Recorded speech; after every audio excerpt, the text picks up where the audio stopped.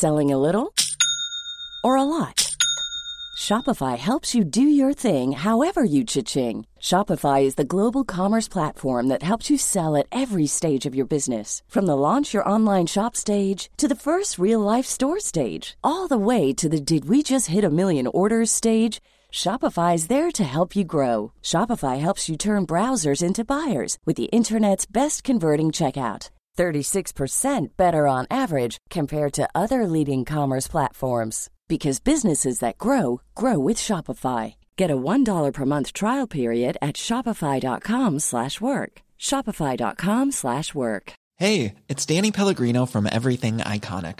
Ready to upgrade your style game without blowing your budget? Check out Quince. They've got all the good stuff, shirts and polos, activewear, and fine leather goods, all at 50 to 80% less than other high-end brands. And the best part? They're all about safe, ethical, and responsible manufacturing. Get that luxury vibe without the luxury price tag. Hit up quince.com/upgrade for free shipping and 365-day returns on your next order. That's quince.com/upgrade. Millions of people have lost weight with personalized plans from Noom. Like Evan, who can't stand salads and still lost 50 pounds. Salads generally for most people are the easy button, right? For me, that wasn't an option. I never really was a salad guy. That's just not who I am. But Noom worked for me. Get your personalized plan today at Noom.com. Real Noom user compensated to provide their story.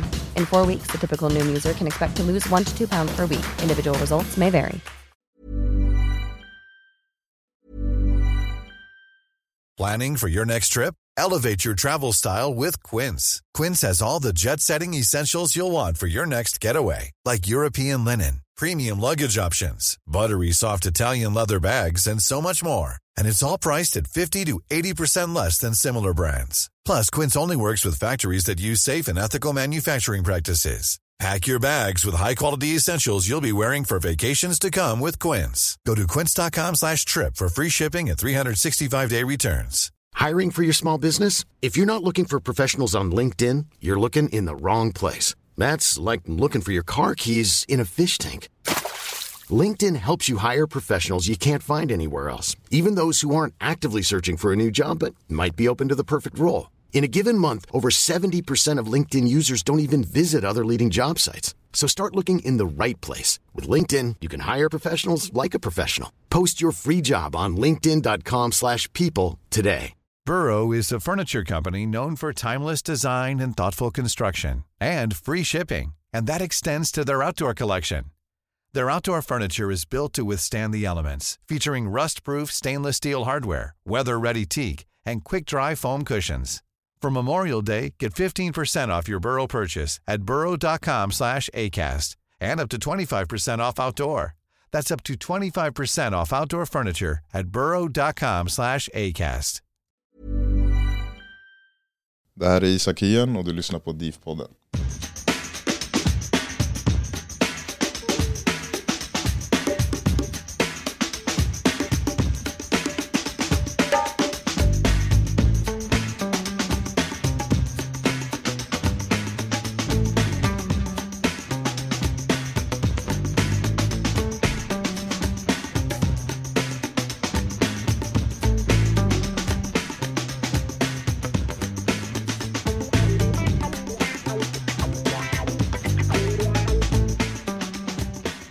Yes, ännu ett avsnitt av DIF-podden och på poddloftet har vi fått celebert besök av Isak Hien. Välkommen. Tack så mycket, tack för att jag fick komma. Du, innan vi drar igång allting, vad tycker du om loftet? Loftet är schysst faktiskt. Krävs lite upprustning kanske, men det duger än så länge. Du är nog också den längsta personen som har behövt krångla sig upp hit också. Det var det första jag tänkte på när du klev in, att bara jävlar vad stor du var, att det här kommer bli problem. Men det gick bra. Ja, det funkar ändå. Du, hur är läget? Det är bara bra, tack. Och med tanke på, om vi hoppar direkt på fotbollsskadan då. Ja, nej, jag fick en bristning i baksidan där under Akropolis-matchen. Men jag har kört rehab nu, vad blir det? Ungefär 3 veckor, så det börjar ju närma sig Baksidan blir starkare och starkare, så det är väl ett par veckor kvar kanske. Förhoppningsvis. Vi får se hur fort det går när jag börjar närma mig i full form. Men det känns bra i alla fall, jag är på bättringsvägen.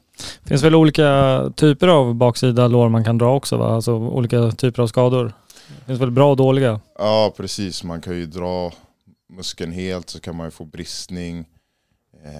Så kan man ju få så lättare skador som att man bara sträckt den och sådana grejer. Men min bristning var rätt stor, men den satt i mitten av baksidan. Så det var inte nära några fästen eller någonting sånt.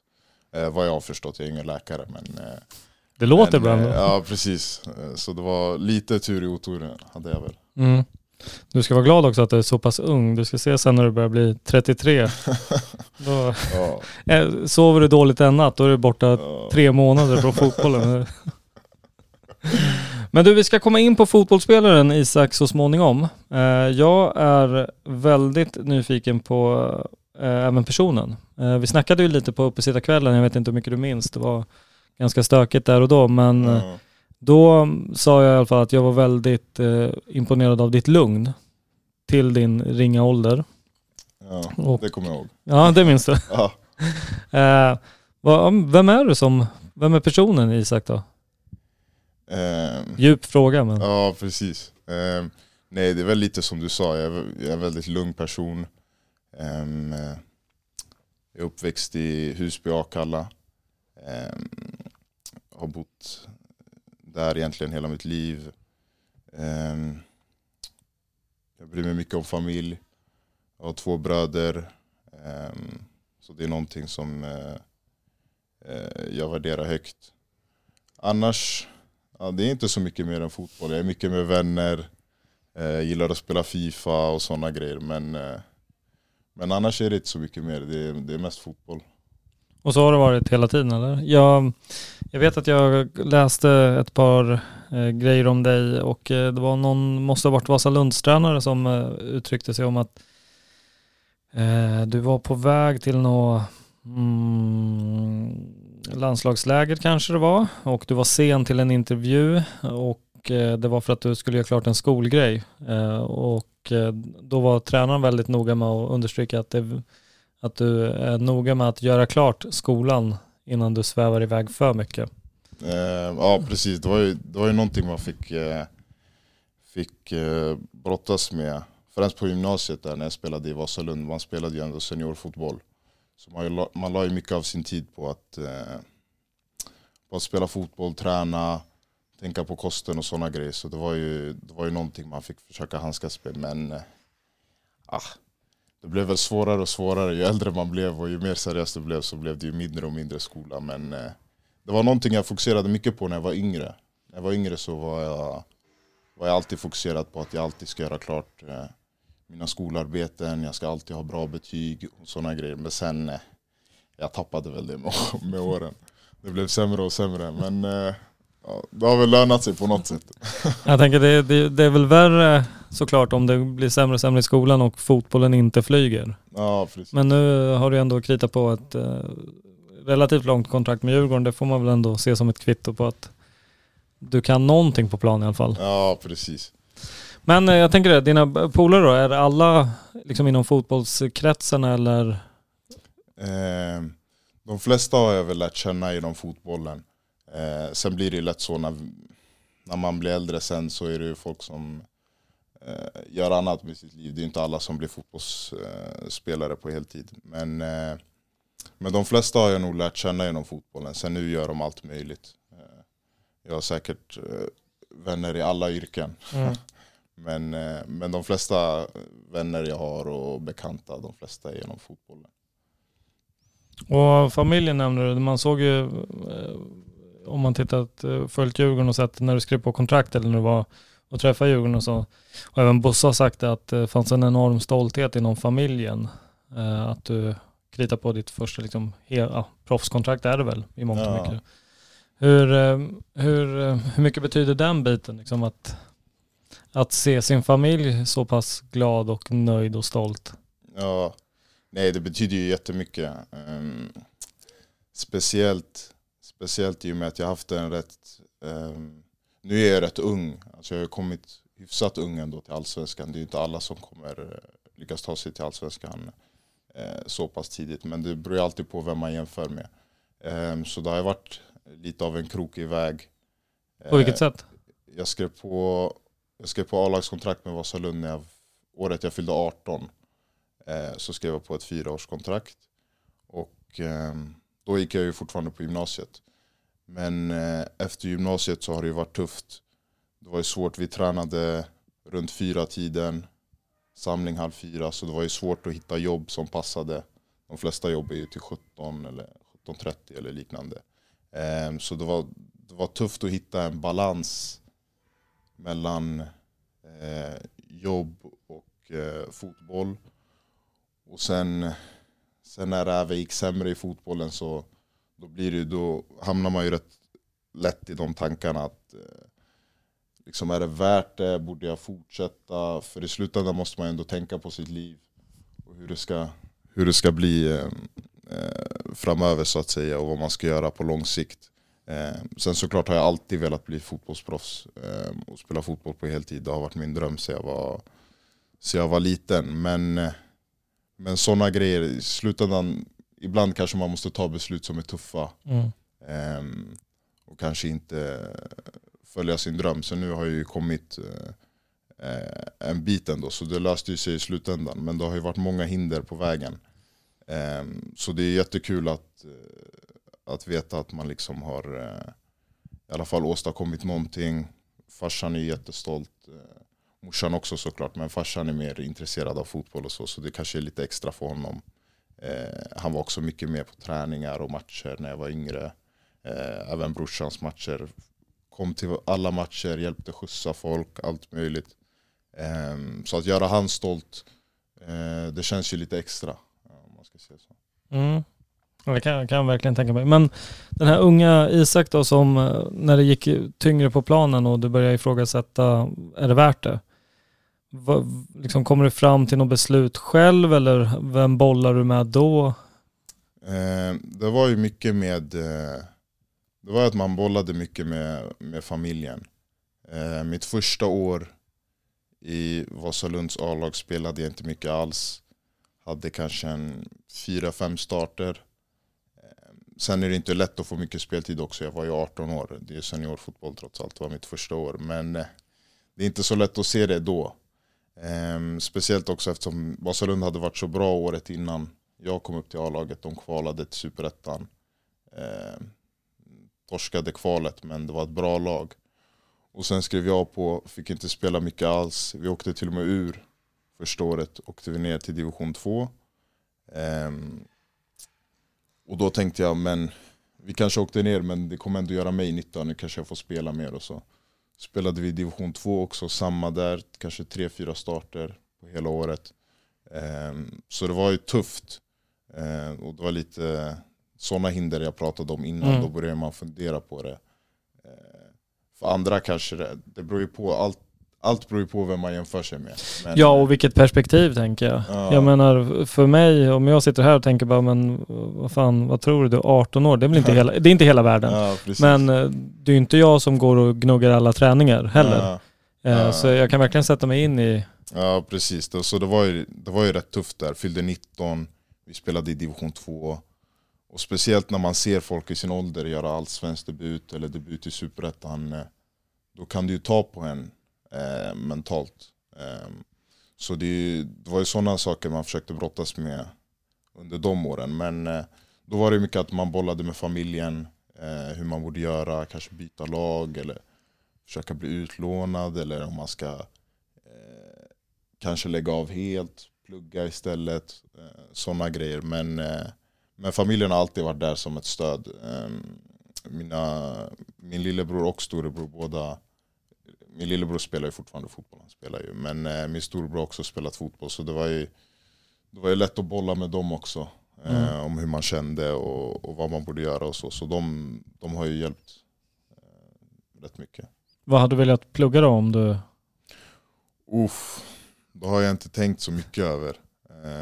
Det är nästa huvudvärk. Ja, precis.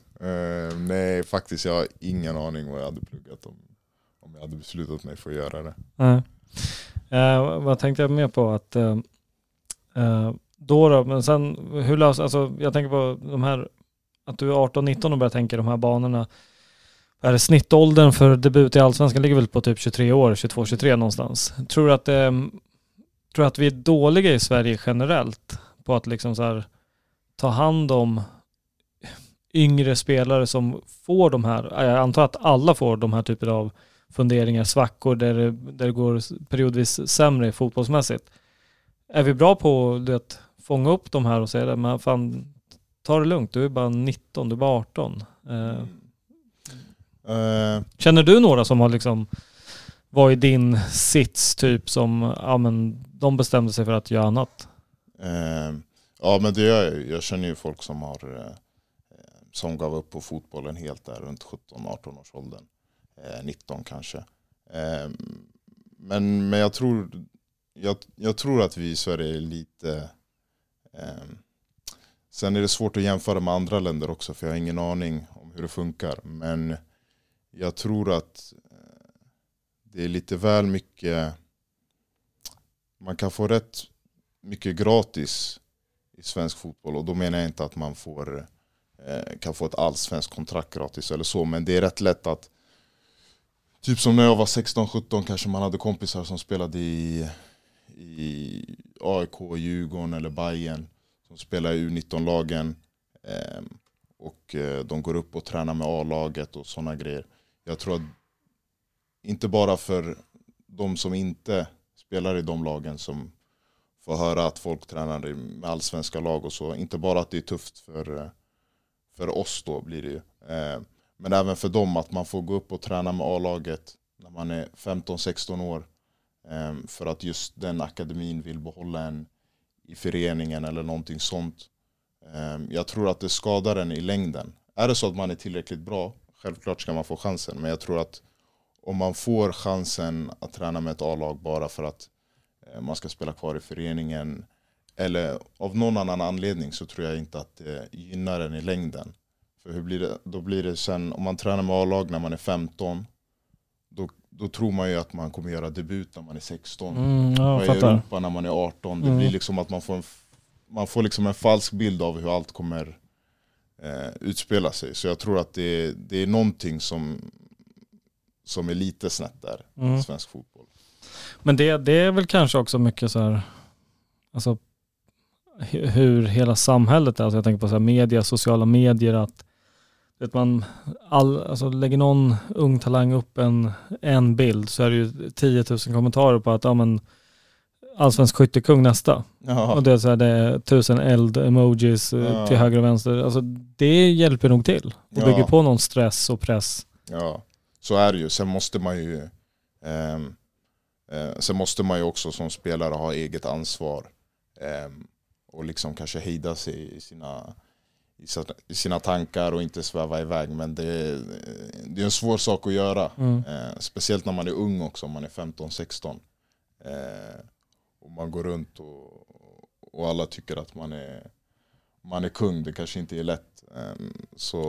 Så lite eget ansvar får man ju ha, men det är ju tufft. Hur löd mammas och pappas råd då när du bollar med dem? Liksom, när du lyfter, ska man sluta? Ska man skita i det här? Hur reagerar de?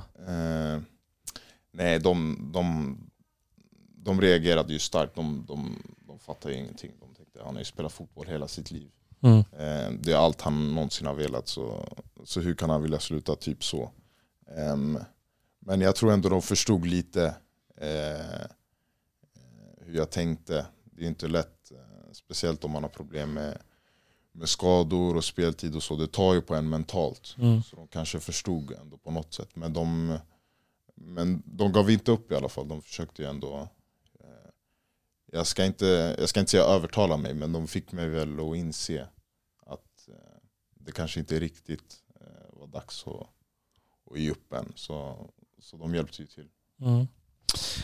Innan vi går över till fotbollsspelaren helt och hållet då. Du nämnde Husby Akalla som uppväxt. Hur skulle du säga att du minns den tiden? Hur minns du din uppväxt? Det är väl egentligen bara goda minnen jag har. Det var ju mycket... Det blir lätt så i förorten. Man känner en extrem samhörighet. Även om alla är från olika länder eller har olika ursprung, så finns det ändå en annan känsla av gemenskap som man inte kanske hittar på andra ställen. Så det är egentligen bara goda minnen. Man spelade fotboll, jag spelade i Kista. Det FC då. Jag tror det är FC till en början, så bytte de till SC. Jag spelade där när jag var liten. Man spelade med klasskamraterna. Fick åka på turneringar, mäta sig med storklubbarna som Djurgården. Så det var ju sådana grejer som var kul. Och det är väl egentligen de minnena man har. Det är ju bara goda minnen. Jag ser framför mig så här föräldrar som skriker på att ni ska hem och äta åtminstone någon gång per dag. Ja, det var alltid så när man spelade. Vi brukar spela rätt sent på kvällarna. I alla fall för att vara så små som vi var. Så det var ju mycket föräldrar som kom och jagade en och sa att man måste äta och man måste sova. Men det var inga som stoppade oss. Du sa också så här, det här med kosten blev jag intresserad av. Att du sa i Vasalund att du i samband med gymnasiet att du hade mycket fokus på kost, träning, och sen ju seriösare det blev, desto mindre skola blev det. Hur tidigt kom det tänket in, liksom att sköta kost och bli medveten om den biten? Alltså, tanken kom väl egentligen direkt när jag skrev på för Vasalunds A-lag. Då började man förstå att det var på allvar och att man liksom har en chans att komma någon vart. Sen själva utförandet kanske tog ett tag. Det är inte så lätt. Alltså, det är inte jätteglamoröst att spela i division 1. Så det kanske inte är lika lätt att avstå från en cola eller från en pizza. Men man hade ju alltid det i baktanken i alla fall, om att man visste vad som var rätt och vad som var fel. Och så försökte man väl göra det bästa av det. Men jag ska inte säga att jag var så jättenoggrann, det var jag inte. Men du tänkte på det i alla fall? Ja, jag tänkte på det i alla fall. Du har ju också, det är inte så länge du har varit liksom försvarare. Ja, precis. Vad kan det vara nu? Jag tog 1,5 år, 2 år kanske. Det är väl ändå ganska färskt i dessa sammanhang. Ja, precis. Nej, det var ju på tal om icke-glamoröst. Det är inte det sexigaste positionsbytet direkt. Att gå från anfallare till mittback. Men det är väl... Varför blev det så då? Jag vet egentligen inte. Ja, det är rätt svårt att svara på den frågan. Det är väl kanske att jag kanske inte... Jag tror jag hade det tufft med anfallsspelet i seniorfotbollen. För i juniorfotbollen så var jag alltid överlägsen fysiskt. Men det blev inte riktigt samma sak sen när man går över till seniorfotboll. Alla är ju snabbare, alla är ju starkare. Så det kanske var det som var tuffast. Sen tror jag inte att det är omöjligt att jag hade kunnat spela forward heller. Det tror jag inte. Men jag tror det blev så eftersom att jag spelade forward under mina första år. Alltså nu är jag mycket bättre fysiskt än vad jag var när jag var 18. Såklart. Jag var rätt lång då, men jag var säkert 10 kilo lättare. Hade rätt svårt för targetspelet mina första år i seniorfotbollen. I djupet var jag lika bra, men targetspelet hade jag tufft med. Och sen speciellt då åka och spela borta mot alltså lag som Sandviken. Du möter folk som är 2 meter. Allt de har gjort i deras liv är nicka. Så det är så här, det är en annan grej. Fan vad det låter som Sandviken. Exakt så de spelar. Nej, men så det var väl att man fick ha lite självinsikt och sen också ta till råd från andra människor. Det var några tränare som sa att jag borde testa olika positioner och sådana grejer. Sen var det ingenting jag tog till mig så direkt, men jag lyssnade i alla fall och kom ihåg vad de sa. Och sen när jag väl testade att spela mittback så kände jag ändå att det är en position jag skulle kunna spela på. Jag kommer ihåg Patrik Amoa som har spelat i Djurgården. Han sa också till mig, för han spelade ju mittback då i Vasalund när jag kom upp till A-laget. Så han sa ofta det, gör inte samma misstag som mig, för han spelade ju forward hela karriären. Så blev han mittback där. Världens största talang som tyvärr inte blev. Ja, jag har hört att han var ut. riktigt bra när han var ung. Nej, så han sa det till mig också. Han sa, gör inte samma misstag som mig, jag blev mittback nu. Nu är det för sent. Typ så här. Så han sa till mig att jag borde bli mittback nu. Men just då när han sa det så tog jag inte till mig det. Så det är jättebra. Men jag kommer i alla fall ihåg att han sa det. Var det direkt från anfallare till mittback? Det är liksom inte, för det droppet håller jag med om. Det känns ju så jävla deppigt. Ingen så här testa några ytter eller ner på mittfältet, utan det var raka hissen ner i källaren direkt. Mina första A-lagsår så spelade jag ändå ytter och forward en del. I och med att jag hade lite problem med targetspelet så blev det lätt att man var ytter några matcher. Sen var det väl, vi spelade någon försäsongsmatch mot AIK. Då testade de mig på centralt mittfält, tror jag. Spelade defensiv mittfältare. Kanske 45 minuter. Höll på att göra assist till dem då. så det var väl inte min starkaste position. Men det var ju som sagt, det var ju första matchen som jag spelat på någon annan position. Men mittback första matchen, det gick rätt bra ändå. Sen var det en U19-match. Men jag kände direkt att det är ändå någonting jag skulle kunna lyckas med. Och ja, för det är ändå så här på 1,5 år från anfallare ner till mittback och signa ett kontrakt med Djurgården. Någon talang finns det väl? Aha. Lite fotboll i dig. Ja. Men vad skulle du säga att det är dina styrkor då för, alltså, ja, hur beskriver du dig som, vilken typ av mittback är du? Jag skulle väl säga att jag kanske inte är så, jag vet inte vilket ord jag ska använda. Det kanske, jag vet inte hur jag ska uttrycka mig på bästa sätt, men jag är väl unik i och med att jag inte har spelat mittback så länge. Så har jag väl vissa egenskaper som är speciella, som är positiva, och sen har jag väl kanske negativa egenskaper också. Eller sånt som kanske behöver filas på. Ja, precis. Det gäller så att jag kanske inte är lika mån om riskerna när jag spelar. Kim Bergstrand varit på det lite om. Ja, precis. Man måste ju vara mån om riskerna när man spelar mittback. Men sen så är det ju så också, alltså high risk, high reward. Så det kan ju löna sig också, det går ju åt båda hållen. Men när det kommer till positiva egenskaper, det är väl att jag är ju snabb för att vara mittback. Det var det jag tänkte på. Är du snabb för att vara mittback eller var du för långsam för att vara forward? Det är väl frågan. Jag tror inte jag var för långsam för att vara forward. Jag är inte lika snabb som jag var när jag var yngre. När jag var yngre var jag riktigt snabb. Men sen när man blir äldre, nu är jag tyngre också. Så samma klipp i steget har jag inte. Speciellt inte första 10-15 metrarna. Men för långsam för att vara anfallare tror jag inte jag var. Men jag är snabb för att vara mittback. Ja, det är väl bra om något. Men för visst är det, i Vasalund så har du ju väl erfarenhet av trebackslinje, va? Ja, precis. Vi spelade ju treback, då spelade jag i mitten. Och det passade mig rätt bra sättet vi spelade på. För vi körde någon typ av helplanspress. Så det var mycket en mot en situationer defensivt. Och det är egentligen, skulle jag säga, en av mina styrkor.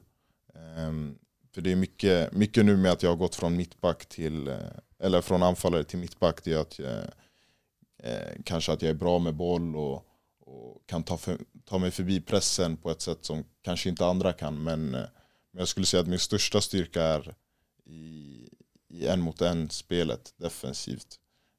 Och det är väl någonting som jag fick visa i Vasalund, i och med att vi var så pass bra, men även att vi spelade på ett sånt sätt. Vi pressade med hela laget. Ofta var det så att alltså, alla kunde vara på sista tredjedelen och så kunde det vara jag och deras anfallare kvar på mittlinjen. Så det var sådana situationer jag utsattes för. Och det är väl kanske därför också jag fick möjligheten att visa framfötterna.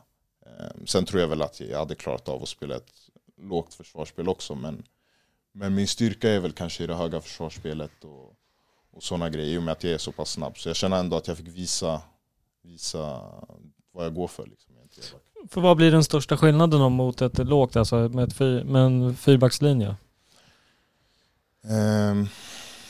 Den största skillnaden är väl egentligen i försvarsspelet. Det är väl att man kommer in i det och räkna spelare och veta när man inte hur långt ut man ska dra sig och sådana grejer, för man är ju lite mer utsatt kanske när man bara har 2 mittbackar.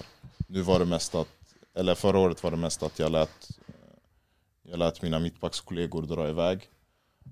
Och så stannade jag och höll koll på djupledsspelet liksom. Men nu blir det lite annorlunda med 4-back. Man måste liksom, om man är 2 mittbackar måste man göra allt som en enhet. Så det är väl sådana grejer. Sen nu också när jag har spelat mycket på träning, och det lilla jag spelade mot Akropolis också till vänster, då blir det också någonting man får komma in i eftersom jag är högerfotad. Att på något sätt hitta lösningar. För om man sätter sig i en situation där man hur ska man säga, är lite inlåst, då kan man inte, då är det svårt att använda sig av vänstern, kanske om man har bra vänsterfot, men blir inte den bästa för att liksom öppna upp andra sidan av planen. Det är lite lättare om man spelar till höger, då kan man ju spela lite hur man vill. Vill man dra den diagonalt så kan man göra det med högerfoten rätt lätt. Men när man spelar till vänster så får man försöka hitta andra lösningar. Så det är väl sånt också jag försöker lära mig så snabbt som möjligt. Men så det låter inte som att det är någon enorm, vad ska man säga, inlärningsperiod för det heller liksom, att nej.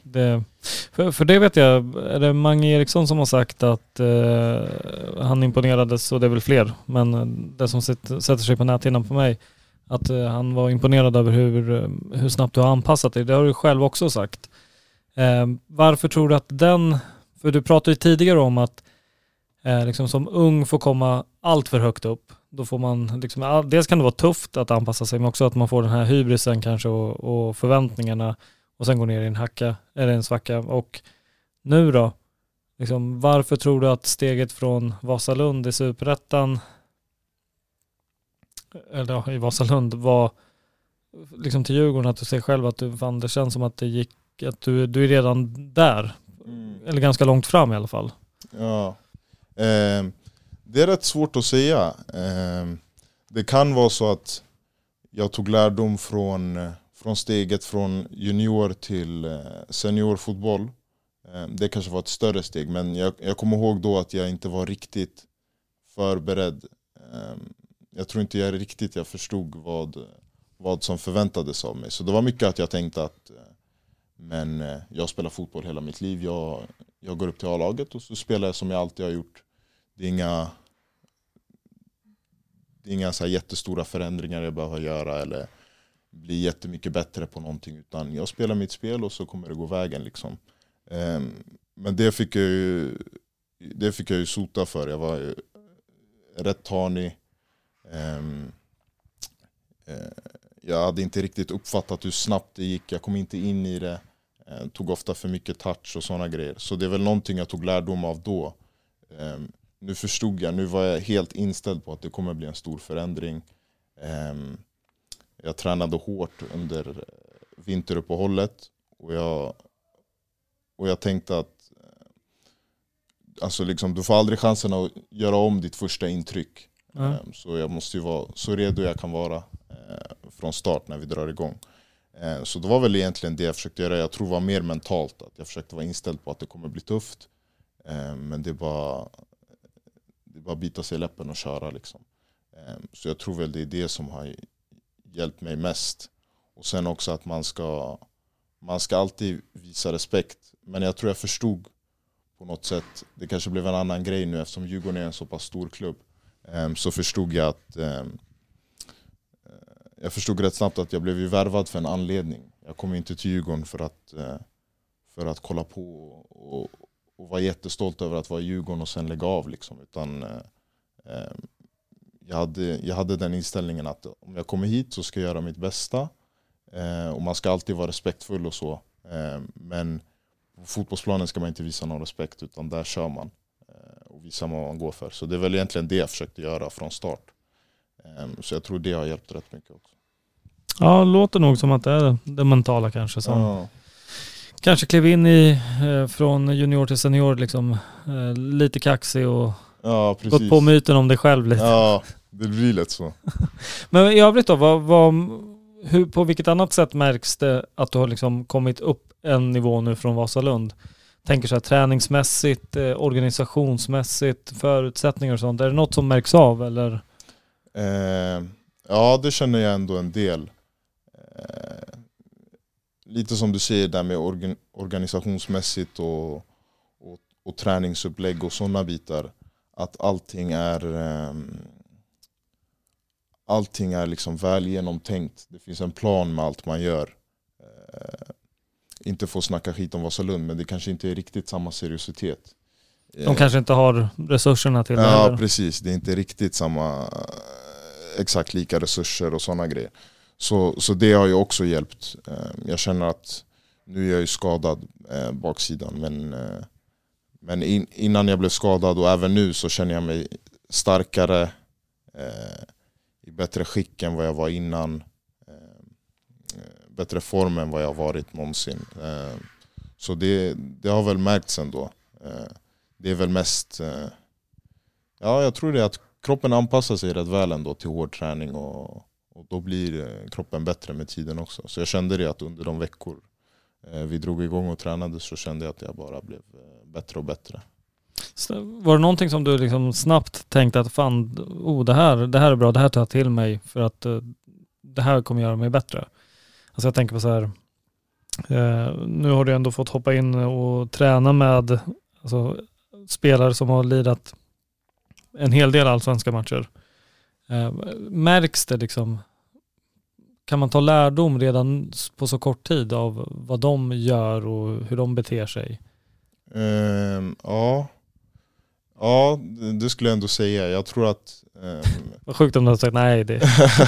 Ja, nej men det är mer än vad man tror. Jag tror mycket när jag kollar på när de andra mittbackarna spelar, så kan jag väl se en viss skillnad. Det är liksom men egentligen så är det så kan det appliceras på hela laget. Det är att man gör liksom allt man gör man till 100%. Även om det är en passning från mittback till mittback som alla kan slå alltså, i sömnen typ. Så gör man ändå det med fullt fokus och man tar i alla passningar, så det är lätt sådana grejer. För jag fick höra det ofta i speciellt i ungdomsåren att jag har kanske en lite så här loj jargong när jag spelar typ. Det är ingenting som jag uppfattat mig själv som, eftersom jag alltid vet att jag tar fotbollen seriöst och sådana grejer. Men det kanske är någonting i min stil som ger den bilden. Så sådana grejer försöker jag ta till mig. Att man liksom trycker till i alla passningar och man gör allting fullt ut. För annars är det lätt så att jag slår av och slår på liksom under träningar och matcher. Så det är väl det man märker. Det är den största skillnaden man ser på de här spelarna som har spelat så pass länge. Att de är alltid påkopplade. Intressant. Vad tränar du om då? Har du märkt liksom, har de hunnit sätta någon avtryck eller intryck på dig? Förlåt, vad sa du? Tränar du om Kim och Tolle? Ja, faktiskt. Man märker ju, jag märkte det direkt första träningen. De kan ju extremt mycket fotboll. Och jag gillar sättet de går ner på detaljnivå också.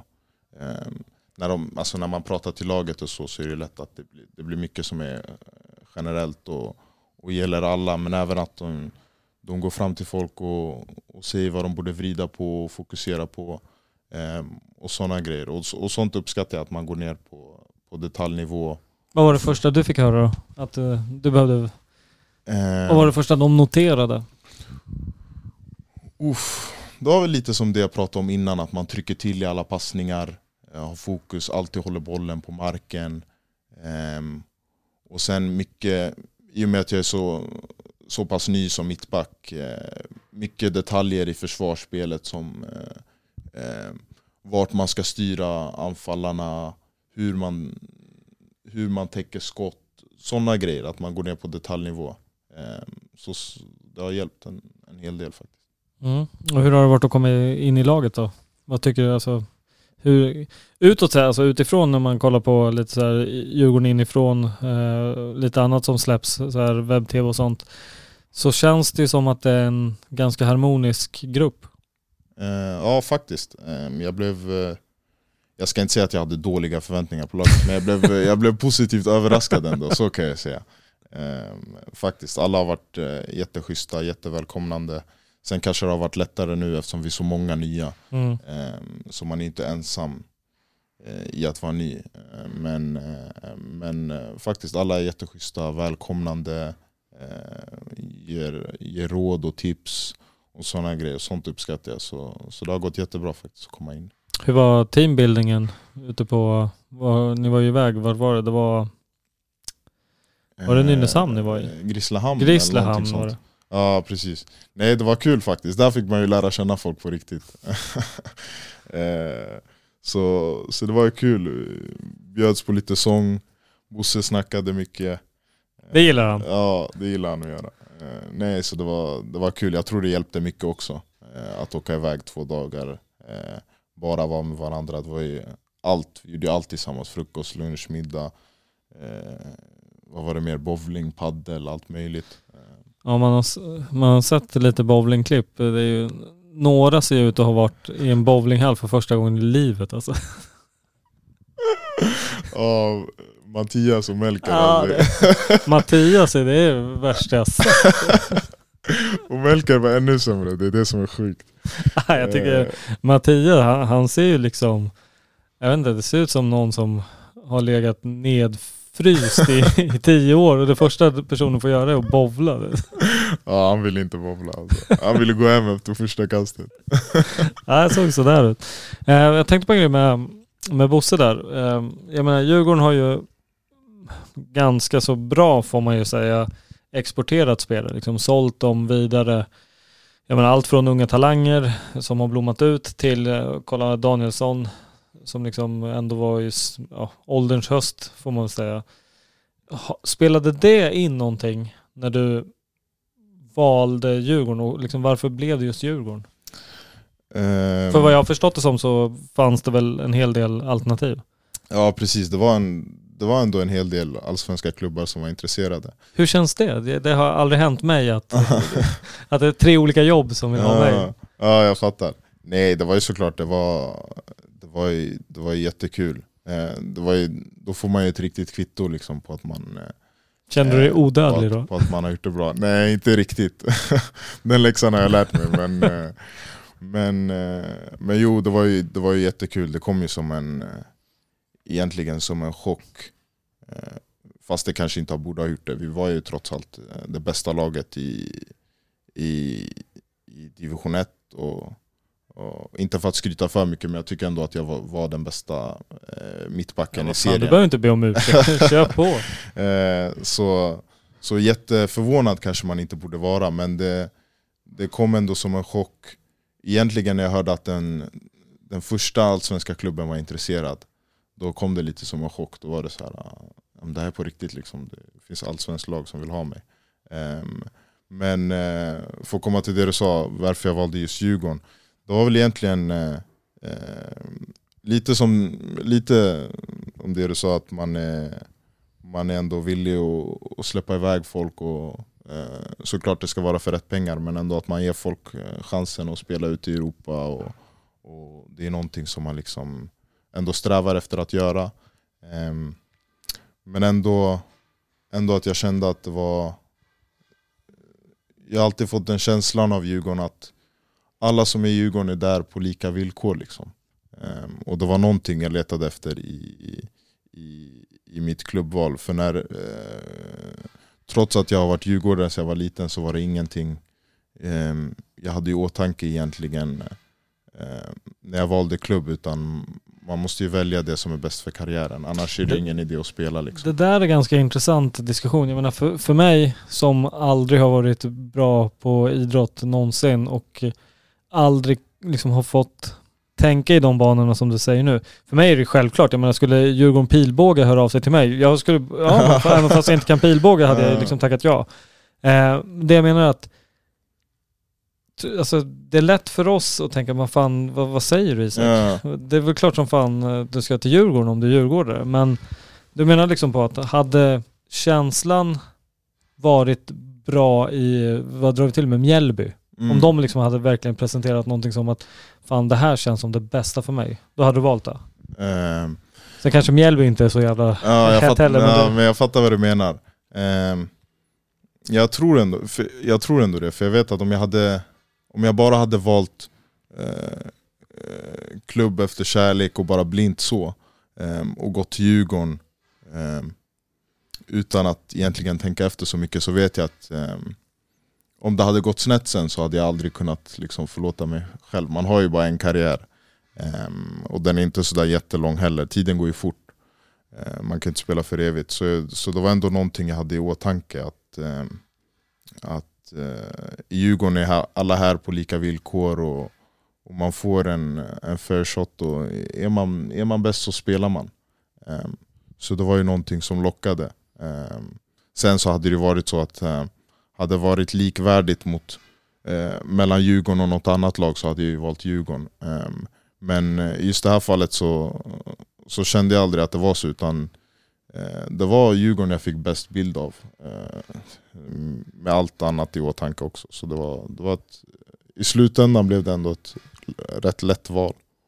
Hur tidigt är tränarna påkopplade? Liksom? För jag menar, någonstans tas väl en kontakt och ser, finns det ens något intresse från dig och den biten. Hur snabbt hinner du träffa, eller fick du träffa Kim och Tolle? Djurgården delar med sig av sitt intresse rätt sent. Egentligen inte så sent. Vår serie var inte slut än, vad jag kommer ihåg. Men nej, det gick rätt fort ändå. Det var väl, jag fick höra att Djurgården var intresserade. Sen gick det väl max en vecka kanske, och sen fick jag träffa Bosse träffade jag först. Det hade jag glömt. Bosse träffade jag först, och sen var det klart. Sen var det några dagar, och sen träffade jag Kim och Tolle också. Så det hjälpte ju också till att man liksom man tar seriöst på att spelaren ska känna att det är rätt också. Det var inte bara att Bosse ringde och antog att jag skulle komma till Djurgården för att jag är uppväxt i Stockholm, eller för att jag skulle vara nära familjen, eller för att Djurgården är Djurgården, utan han tog det ändå seriöst, och jag träffade tränarna och de fick ge sin bild utav vad de förväntar sig av mig och vad jag kan förvänta mig av dem och sådana grejer. Så det var ju sånt som spelade roll. Så de kopplade sig in ändå hyfsat tidigt.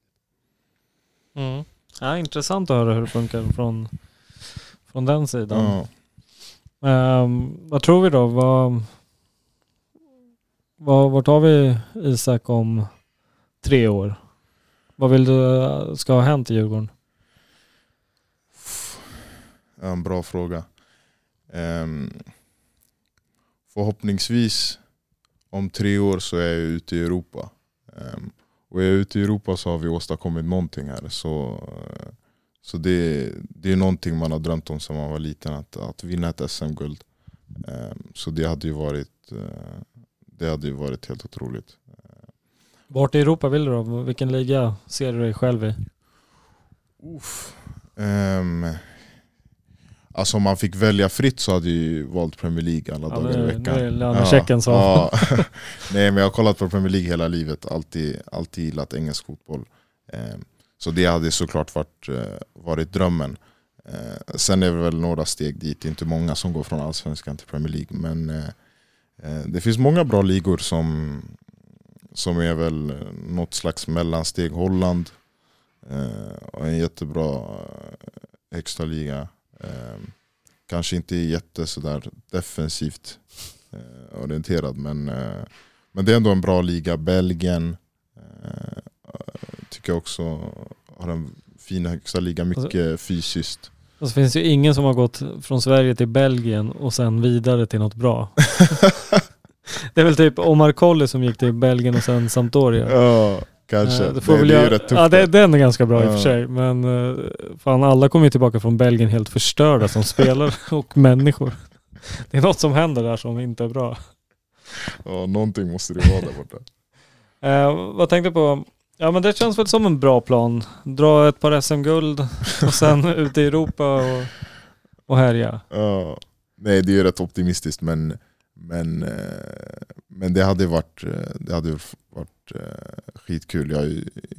Jag följde Djurgården under guldåret. Så det var nästan så att man ville åka till Tele2 och bara bryta sig in och spela själv. Jag kollade på matchen också. Det var hemma mot Helsingborg. Vad kan det ha blivit? 2-0? Ja, till slut. Ja, precis. 2-0. Det var en tuff match. Det var ju 0-0 rätt länge. Och då han i mål gjorde väl sitt livsmatch, vet han. Nu tappar jag namnet. Men han tog ju allt. Ja. Till slut så blev det 2-0. Ja, han var riktigt bra. Nej, så då var jag på Tele2 och såg liksom atmosfären. Och man kände, det kan inte ha varit jättesent ändå. Men man kände liksom, det var som att man kände själva guldauran i hela arenan. Den liksom genomsyrade genom allt. Så det är ju någonting man drömmer om själv. Det kan jag tänka mig. Ja. Vad tänkte jag mer på? Vi har ju inte ens nämnt någonting om familjebanden till Dr. Jones. Ja. Berätta. Nej, min pappa och Jones pappa var nära vänner. De kom till Sverige från Ghana ungefär samtidigt. Något år emellan kanske. Sen är Jones pappa äldre än vad min pappa är. Men de var alltid bra vänner. Så det var väl så vi fick kontakt med Jones också. Liksom första kontakten med Djurgården egentligen. Så jag kommer ihåg vi var och kollade några matcher på stadion. Det måste ha varit 2005, 2006. Någonstans där. Jones spelar forward. Så det är mina första minnen av Djurgården. Det är ju via Jones. Jag kommer ihåg han var riktigt bra targetspelare fast han var så liten. Men det var så kul där du nämnde att du har fått liksom att du kanske kan se loj ut ibland. Det är bara att peka på Jones. Det finns ingen på jorden som har sett mer loj ut. Men ändå var snabbare än alla andra. Suga in varenda bolljävel. Det är allt Bosse säger. Jag sa ju att det inte skulle vara som Jones. Det är allt han snackar om. Det är helt otroligt vilken förmåga han hade att få. Alltså, han har ju bröstat ner bollen mest utav alla. Som han sugpropp på bröstet. Ja, verkligen. Har du någon kontakt med honom idag? Har du snackat med honom sen du kritar på? Nej, min pappa har nog pratat med honom. Men jag har inte pratat med honom själv. Han har fullt upp. Han har en grabb, jag vet inte hur gammal han är, som är grym på fotboll. Så han har rätt fullt upp. Jag hade också rätt fullt upp efter att jag skrev på. Men han var med mycket under mitt år där innan jag skrev på A-lagskontrakt med Vasalund. Året innan där så var han och kollade på några matcher, gav råd. Då var jag anfallare, så då var det väl lättare för honom att ge råd och så. Men då kom han med mycket tips och vad jag borde tänka på och sådana grejer. Så han har ju också hjälpt till. Ja, kul. Det är en bra story. Ja. Jävla kingen är. Ja. Och när får vi se dig tillbaka då? Vad kan vi förvänta oss? Ja, förhoppningsvis. Vi får väl se. Förhoppningsvis så börjar jag jogga nu i helgen. Det är match söndag, va? Så kanske på söndagen. Och då får man väl se egentligen hur snabbt jag kan trappa upp det från jogga till löpning och hur snabbt jag kan få tillbaka flåset. Vi har kört rätt tufft ändå. Så allt för mycket borde jag inte ha tappat. Men vi får egentligen se hur fort det går. Nu är det väl cupmatcher 3 helger i rad. Så det är väl inte jätterealistiskt att jag är med någon av dem. Utan jag kanske är tillbaka i träning förhoppningsvis om 2 veckor. 2,5 vecka kanske. Och så får man väl ta det därifrån. Och med tanke på att du ska vinna guld och vara ute i Europa om 3 år, då får man ändå säga att du ser dig själv verkligen vara med och slåss om startplatserna. Eller en mittbacksplats i alla fall. Ja, precis. Nej, jag är här för att slåss om en startplats, så är det ju. Så förhoppningsvis så lyckas jag väl knipa en startplats. Men så länge jag känner ändå att jag går framåt i min fotbollsutveckling och så kommer jag känna mig nöjd. Sen så vill man ju alltid spela. Speciellt när laget går bra, då vill man vara med och bidra. Annars känns man bara som man sitter där som en börda. Men så är det ju inte. Utan alla är involverade i ett lag, oavsett om man spelar 90 minuter per match, 30 minuter per match, och man sitter 90 varje match, så är man ändå där och bidrar. Och det är ändå viktigt, speciellt, det är nästan viktigare för de som spelar. Det är svårt att gå ut och träna och så är halva laget inte ens där mentalt. Så det är någonting man får tänka på också. Men det är jag van med. Jag har spelat mycket i mitt liv. Jag har också varit bänkad mycket. Så det är någonting jag också är redo för. Men såklart jag vill knipa en plats. Det är ändå därför jag är här. Och med de orden så säger vi stort tack för att du tog dig tid, Isak. Och hoppas den här skadan blir den sista. Ja. Och att du repar dig snabbt, så ses vi på plan, höll jag på att säga. Men vi vill gärna se dig på plan. Ja. Så får vi se när vi ses på läktarna. Ja, det gör vi. Tack så jättemycket för att jag fick komma. Tack.